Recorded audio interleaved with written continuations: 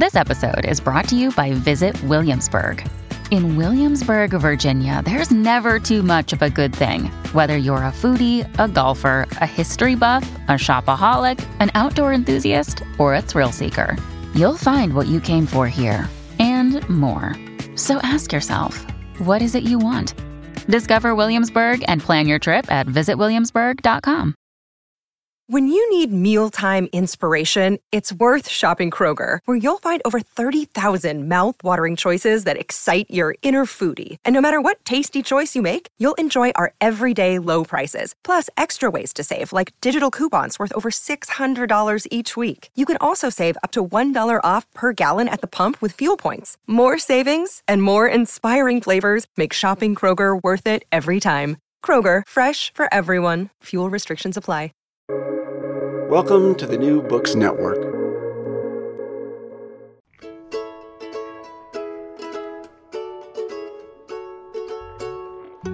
Hello, everyone. Welcome to Recall This Book, where I'm here, back in the studio, with my illustrious colleague and co-host, John Plotz. Hello, John. Hey, Elizabeth.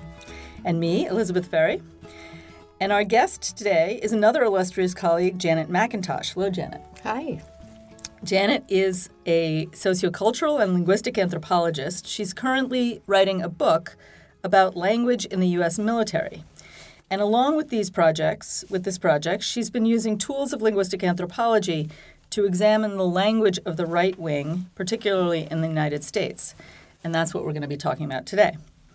So Janet, as is our want, maybe you could get us started and just tell us a little about your recent work and how you're looking at language use in the U.S. fits into it. Sure. Thank you so much for having me. So, yes, my history is as a sociocultural and linguistic anthropologist. I used to work in sub-Saharan Africa and switched over in recent years to looking at how language militarizes service people. And then I was sort of diverted along the way by the Trump administration and all the fascinating linguistic dynamics that were going on there. So with my colleague Norma Mendoza-Denton, who's at UCLA, we co-authored a book of essays called Language in the Trump Era. And, you know, once you start to pay attention to this stuff, it keeps grabbing at you no matter how hard you try to quit it. Right wing, I just can't quit you.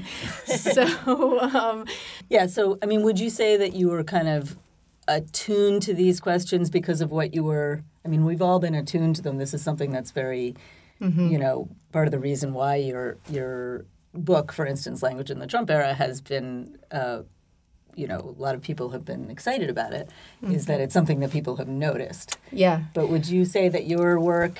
That it's made me attuned? I think so, because I think that, you know, the paternal disciplinarian that you get in a lot of Trump's language and a lot of the right-wing language that's trying to school the left into being harder and tougher and less pathetic and sensitive and snowflakey.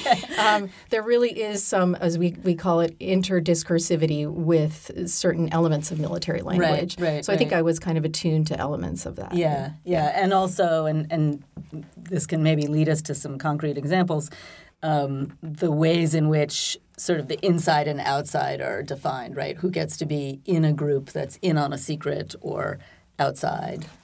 Absolutely, right. Yeah. I mean, the Marine Corps is the ultimate in-group, for instance. And one of the things that's been so affectively powerful about alt-right language, the world of memes and so forth, and QAnon has been that it's supremely good at making people feel empowered because they're part of an exclusive in-group that has, and here's where we go away from the military, that has access to, say, in the case of QAnon, you know, secret knowledge, and is empowered and emboldened by this vague idea of an alternative state waiting in the wings and so forth. But it's knowing the right language that gets you access to that possibility and that has, of power. I mean, so one of the examples we want to talk about is the Let's Go Brandon example, right? Absolutely. So maybe start us out and give us a little bit of the background. I'm sure many listeners are aware of it, but yeah, right. So I'm sure I'll skip some things, but there's probably a lot of background knowledge.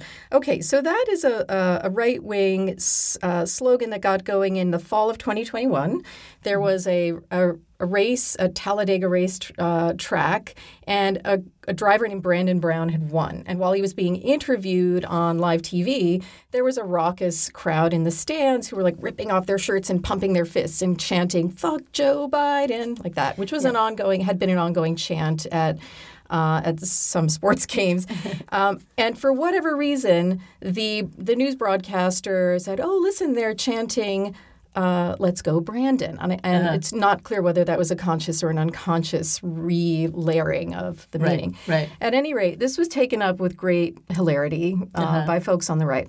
Yeah. Let's go Brandon became that slogan. And there's this kind of super thin veneer, this obvious pretense of not swearing, but actually underneath it all cursing out Joe Biden and meaning to say, "Fuck Joe Biden." Right. So it's got tons of appeal. I mean, there are lots of things going on here, right? One thing I was thinking about just before coming here is that there's always this wink, like, oh, we're in cahoots with each other, with one another as a group of anti-Biden folks, because we know what it really means. We really mean fuck Joe Biden. But that winking thing, it's like we're in cahoots. And I cast my mind back to 2008 when Sarah Palin was debating Joe Biden in the VP presidential debates. And she infamously winked multiple times at the camera. And it was her effort to do this whole, to enlist her supporters in this, you and I know what's really going on. Winky. Yeah. It might have flown with her followers. It was mocked by the left. But but that sort of sense of, there's a bit of a shared secret. Right. But then another layer that's going on here is that there's this whole language ideology backdrop among the right, which your listeners will know very, very well, which is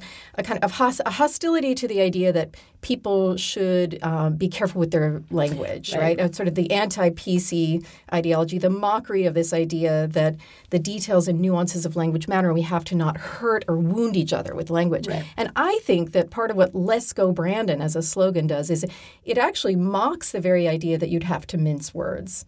Right. And you can see that in some of there are concrete examples of that. Like there was a T-shirt for sale that read, "Let's go Brandon," and then "I'd like to solve the puzzle." And underneath that, there's a graphic. It looks like it's from Wheel of Fortune, where it says "fuck Joe Biden," but they've deleted with opaque rectangles like the U in fuck and the I in Biden. Right. And it's like it's right there, but they're kind of pretending. See, that's one dimension of it, because it's like a veneer, but it's a veneer that nobody is supposed to not see through. Yeah, exactly. Right? I mean, it's so thin that it is, I agree with you, it is a kind of mocking gesture of the idea of veneers. Right, exactly. Like I'm going to say this, but I can't get in trouble. And there's a sort of media thing, like I can't get in trouble saying it on TV. Exactly. Or on a Christmas Eve phone call with Joe Biden when one guy rang off going, "Let's go Brandon." And then afterwards, they're like, "Oh, it's just playful fun." So you get plausible deniability. Yeah. And you also, if you're an evangelical who doesn't want to cuss out loud, you can put that sign in your window. And I've seen photos on on a Facebook page of children wearing "Let's Go Brandon" sweatshirts. Right. There's a whole chain of stores in New England, by the way, that are now called "Let's Go Brandon." Yes, and in your article, which we'll, if with your permission, post on our site, you visited one such store, right? Yeah. In a way, though, it's kind of like implausible deniability. You know? That's a great way of putting it. It's not like anyone really believes that they're not saying that. That's so true. That's so true. But it is fun. Meanwhile, it gets paired with symbolism that it has been increasingly dark and violent. It's being printed on guns. It's being, it was hung over an overpass, "Let's Go Brandon," next to a swastika on a big banner. It's printed on these so-called freedom flag bottle openers that are shaped like grenades. And so it's getting, and we call that in semiotics regimentation, where you keep putting one sign in proximity to other signs, and there's a kind of a rubbing off of meaning. And so it gives "Let's Go Brandon" a bit of a sinister, it can be fun, but it can also be sinister. And that pairing of levity with sinister intimations is also something that Pepe the Frog memes were great at as well. It's something the alt-right is very good at. And it's great at enlisting people affectively. I really like your unpacking of that, Janet, that the fragging isn't just asserting the kind of violence of the right as belonging to some sort of authoritarian impulse that is deep in our country. It's also the notion of rebellion. Mm-hmm. And I'm wondering if that tension, the idea that it's at once, the well-disciplined right and the undisciplined right, like how does that doubleness... Yeah. Yeah, I mean... I guess this is an impossible question to answer about how the semiology of these signs works, but it's about whether it's really activating two contradictory things at once and holding them together, or whether it's just gesturing at the one but really adhering to the other. I don't know, but you just made me think about one thing I'm writing about when it comes to military signage during boot camp, which is that there are totally contradictory messages about the idea that this is a structure that's incredibly rule-bound, and then there are perpetual violations of those rules and mocking of those rules, and that it's how the Top Gun movies are built, right? It's like we're here to be the best. We're the instrument of the U.S. government, and we're breaking every rule. And we're breaking all the rules. We're here to enforce the rules because the rules are important. They have to be obeyed, and therefore we get to break them all. Yeah. And we're going rogue. I'm reading it now because of what I'm working on as a sort of vaguely. It smells a little bit like the way that military power likes to work in the USA. That's what it's reminding me of. It also, it seems like a reference to the Civil War too, right? They were the rebels, and that was the right. So by kind of enrolling that stance or that position, right. But you're also talking to bringing people, that history with you to some extent. Yeah, totally. But you're also talking to people who don't have a shared code book. Like it's not as if like the nudge, nudge, wink, wink itself has to be.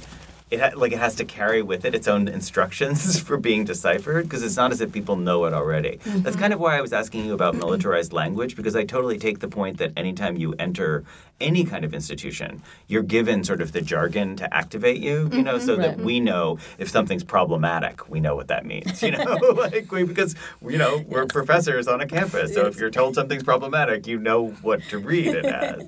But this is different because it's meant to recruit a lot of people. Like, unlike the military, which is only, whatever it is, 1 million people, this is reaching 250 million people. And it doesn't have that institutional framework. Yeah, exactly. Well, right. Recruiting tools that keep things kind of baggy like that can get more people. Right. Because people can infill with the fantasy of their choosing. That's one of the geniuses of QAnon, actually, when it comes to the conspiratorial stuff that people are reading in. Yeah. They can fill in the fantasies that they're most invested in. Maybe this is a moment to turn to QAnon, which you've also, and Q drops, which you've also written about, which seem to be a different kind of secrecy because it's much deeper and it's more invested in being hard to figure out. Right. Maybe. Yeah, absolutely. Yeah. So right. It also has a little bit of decoupling between what we call the signifier and the signified, but it is deliberately much more cryptic, and that's part of the appeal. Jenna, can you just say one more sentence on what you mean by the decoupling of the signifier and the signified? Sure. Well, I think it's common for folks to imagine that linguistic meaning is more or less transparent, right? That we have sort of dictionaries in our head and hear a word, look up the definition. Language sort of works on the fact that we assume that to be true. And that it's neatly intelligible. Right. In fact, ordinary language has all kinds of slippage and messiness between the surface form and what's actually meant. And people will give classic examples or things like if I look at the window and I say, oh, it's getting cold in here, I might really mean get up and close the window. So there's all kinds of ways that on the daily we're not being 100% transparent when it comes to the relationship between the surface form of our signs, our signifiers, and what we actually mean. But I do think that, especially with QAnon and then also with Let's Go Brandon, there's a more deliberate and obvious kind of sense that okay, what you see on the surface isn't exactly what's meant. There's something more to be done. Right, And there are different reasons for that, like you were saying, Elizabeth, with Let's Go Brandon. It's the implausible deniability. Everyone wants the meaning to be known, even though they're not saying it directly. But with QAnon, that movement has been very empowering in a different way because there's a real decoupling between the sign forms themselves and the Q drops that Q started to put on 4chan and 4kun and 8kun back in 2017. There's a real discrepancy between those signs and any kind of clear meaning. Right. And in fact, you have to have an arsenal. Well, first of all, it's never entirely clear what Q wanted to mean, but they're leaving all these little clues, cryptic, aphorisms, numbers, letters, acronyms, and so forth, and saying things like everything is connected and look forward to look backward. These little cues about how you're meant to interpret them to dig for something deeper. So, Janet, can I ask a sort of historical linguistic question? Isn't that always been true of prophecy, like going back to Nostradamus or something? Oh, okay. yeah. Actually, so in an article I wrote about it, I say it's a lot like divination. Yeah. In my earlier work in Kenya, one thing I looked at was how diviners would use modes of language that were totally unintelligible to ordinary people, and you had to have special access to like the supernatural truths in order to decode them. Like the Delphic Oracle. Like glossolalia, speaking in tongues. The tongues of men and angels are usually indecipherable to the ordinary human ear, but sometimes there are folks who claim to be able to interpret the tongues as they come because they have a more direct channel to the divine. Right. So it actually, that's part of how QAnon, I think, has gotten its power, is through this sort of vaguely divinatory language. A lot of what it says is quite prophetic. Right? Yeah. Nothing can stop what's coming. The storm is coming. Or weirdly, you're going to love how this movie ends. So in some sense, it's the opposite of the implausible deniability part. The Let's Go Brandon, really good which point. Is just one-to-one correspondence or something. But this is meant to be. Yeah, and it seems like it produces, and this is where there's kind of a creepy resemblance to like literary critique and stuff, right? It produces a community of people who are debating different interpretations, right? And sort of, and that like has its own kind of and you feel community and you building. Feel powerful as the person who can see beneath the surface. Strong readers and weak readers, close readers. Yes, find the hegemony. It's originalists, probably foundationalists. Yeah, indeed. Yeah, well, and with QAnon, of course, a lot of the people who became adherents, anons, followers, code crackers, people who would bake the so-called breadcrumbs, or people who feel alienated from the so-called elite experts. So the experts in the university are exactly who they do not want to be looking to for the real truth. Right. They have direct access to it, and that's tremendously empowering for them. That was and still is. And then that cryptic language, having secrets is power.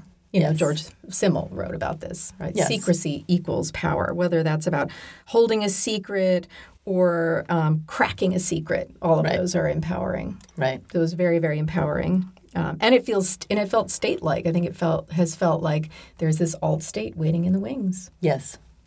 That has this kind of looking glass quality to relationship to what are perceived as the institutions of power now. By looking glass quality, you mean? Well, I don't know. Maybe this is pushing it, but do you feel like there's any kind of degree of implicit, like, okay, now we're going to use these tools of, we're going to be the ones who know the inner knowledge and can lord it over the rest of you? Yeah. Yeah. So that's what I mean, like that it's sort of like a looking glass university discourse or something like that, or a looking glass elite discourse. You disagree?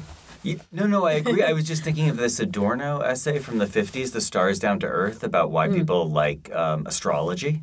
And that astrology, specifically on that power question, it's actually not a political conspiratorial account. It's just an account of like wanting to know that there's some kind of esoteric order that is available to common people through newspaper astrological columns, which align you with the stars, which are so much more important than any earthly configuration. Yeah. Transcendently important. Transcendently, yeah. Yeah, and that require esoteric tools and...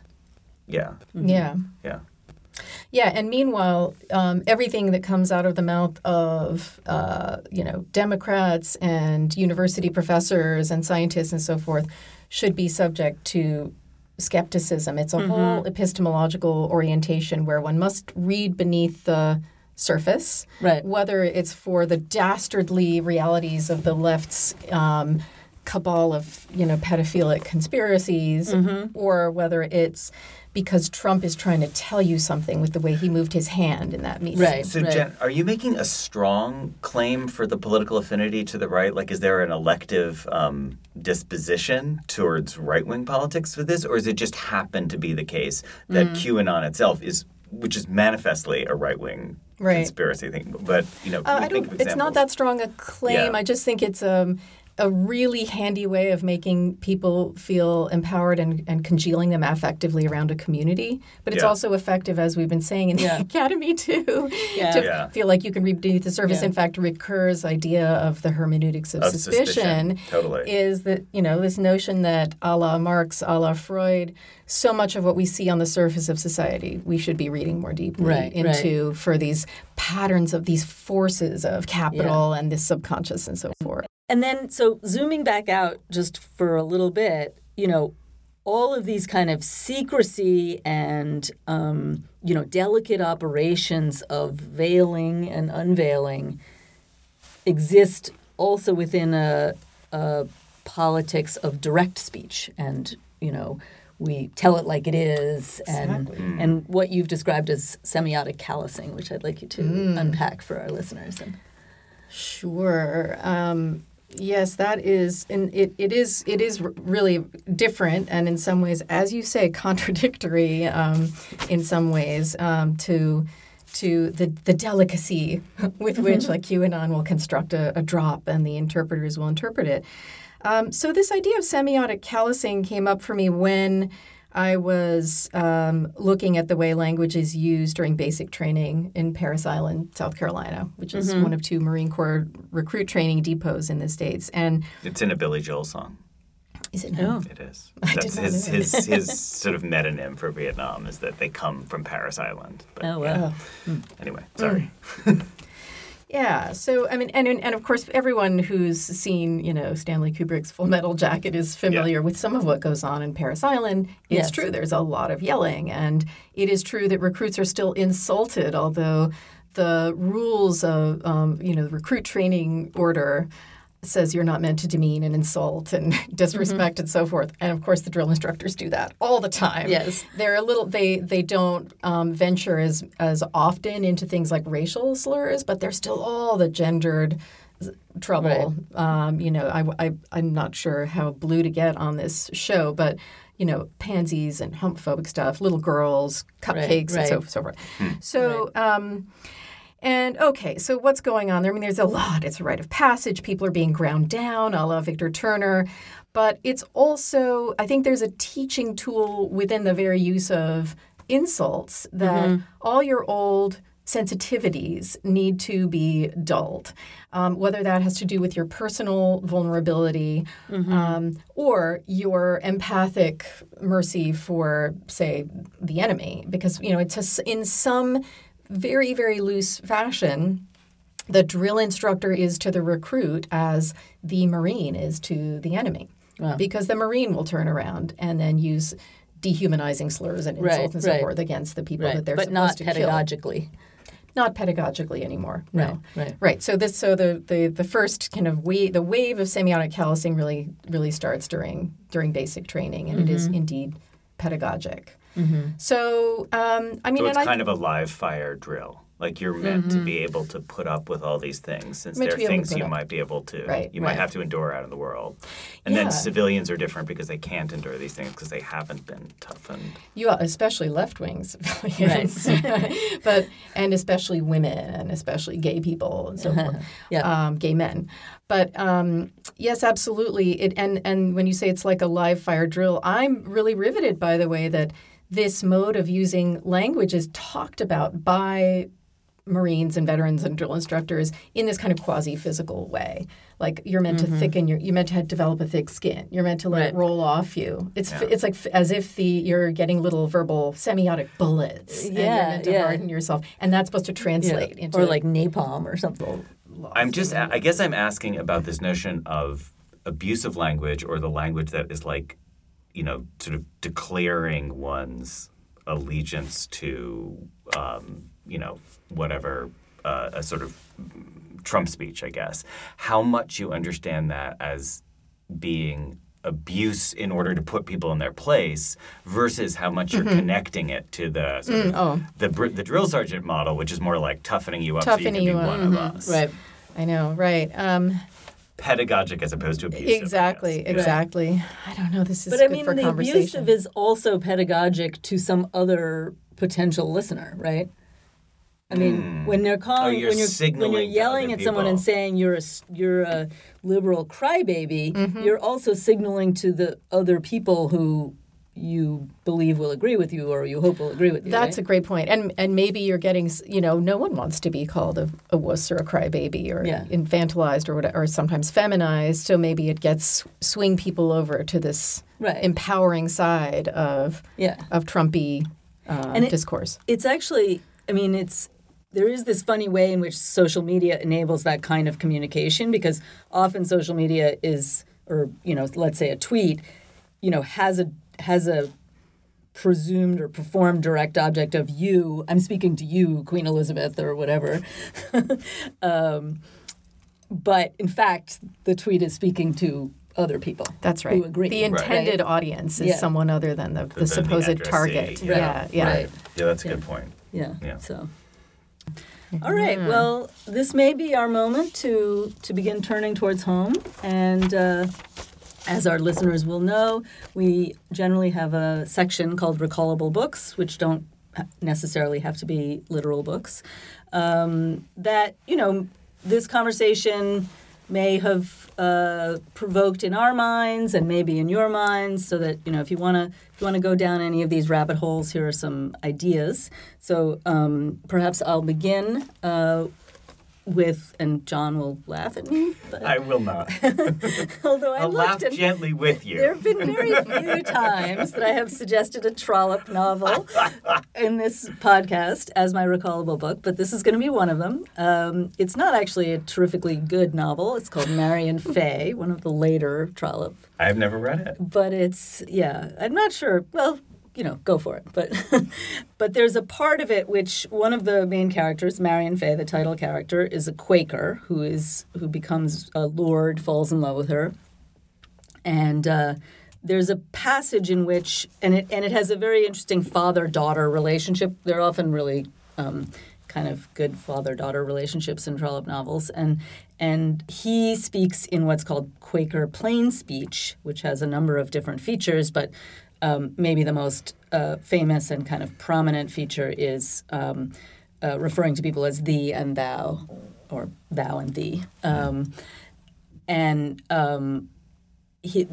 passage in the novel says that, her father kind of absolved her of doing this so that she would use you, which is, was at the time as in French or Spanish, was a plural form of the second person that was used as a form of respect in contrast to the singular form, which is thou and thee, which was used for children or persons of lower stature, right? So, and Trollope says, and thus she was absolved from the slight tinge of hypocrisy of Quaker speech. And it really reminded me of this sort of, complicated, somewhat unpredictable, but also highly wrought use of language as kind of enrolling different kinds of politics, because, of course, Quaker plain speech was intended as a leveling, right? Nobody should be getting, a special pronoun because they're, we're all, sinners and we're all equal in our relationship to God. Like in Spain in the Civil War, the royalists used you. Right, exactly. Yeah. Do. Yeah. Two, yeah. Two, right.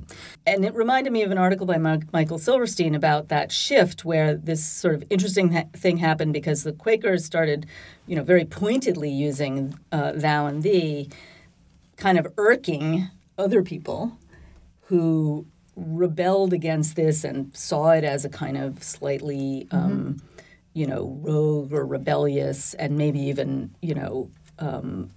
hypocritical, as Trollope seems to suggest. And so they kind of doubled down on you.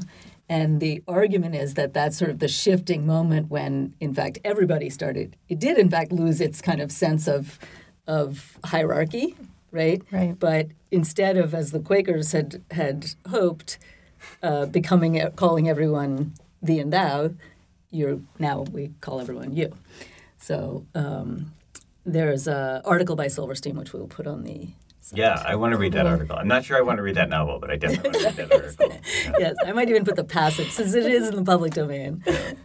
John, do you have a... I do. It's very short, and I'm imagining some listeners may be thinking of it already, which is the Richard Hofstadter article from 1964, The Paranoid Style in American Politics, and it was a pleasure to go back and reread it. American politics has often been an arena for angry minds. And he goes on to say, I call this way of thinking in American politics the paranoid style simply because no other word adequately evokes the sense of heated exaggeration, suspiciousness, and conspiratorial fantasy. And, the reason I was asking you your question about the innate right-wingness, Janet, was like to think about, people like Hofstadter make the argument that there's something distinctive about American, radically democratic politics from the 19th century that sparked this. I mean, going back to the, to the populists who always had sort of left and right-wing dimensions, but were often conspiracy thinkers. They often were afraid of the bankers. They were afraid of the international Jewish conspiracy. And yet they were also, very left-wing in some of their politics. So just to think about what that, the difference between openness, kind of in a way like a search for an open democratic politics that precisely depends on conspiracies about there being locked rooms elsewhere that openness can't reach. And so that Hofstadter article is 60 years old now, 70, but it seems That's 60. great. I would love to look at that. Yeah. Janet. Yeah, I wanted to share a book by a fellow anthropologist named Susan Lepselter. She published a book in 2016 titled The Resonance of Unseen Things, Poetics, Power, Captivity, and UFOs in the American Uncanny. So she did incredible fieldwork in Nevada among UFO believers. This is a really poetic, sympathetic, beautifully written book. She is interested in... this has to do with reading the signs in the world and interpreting what forces lie beneath them. And the UFO believers do have something in common with QAnon followers in the sense that they're constantly connecting the dots, like, constellations in the night sky. They'll find a figure there.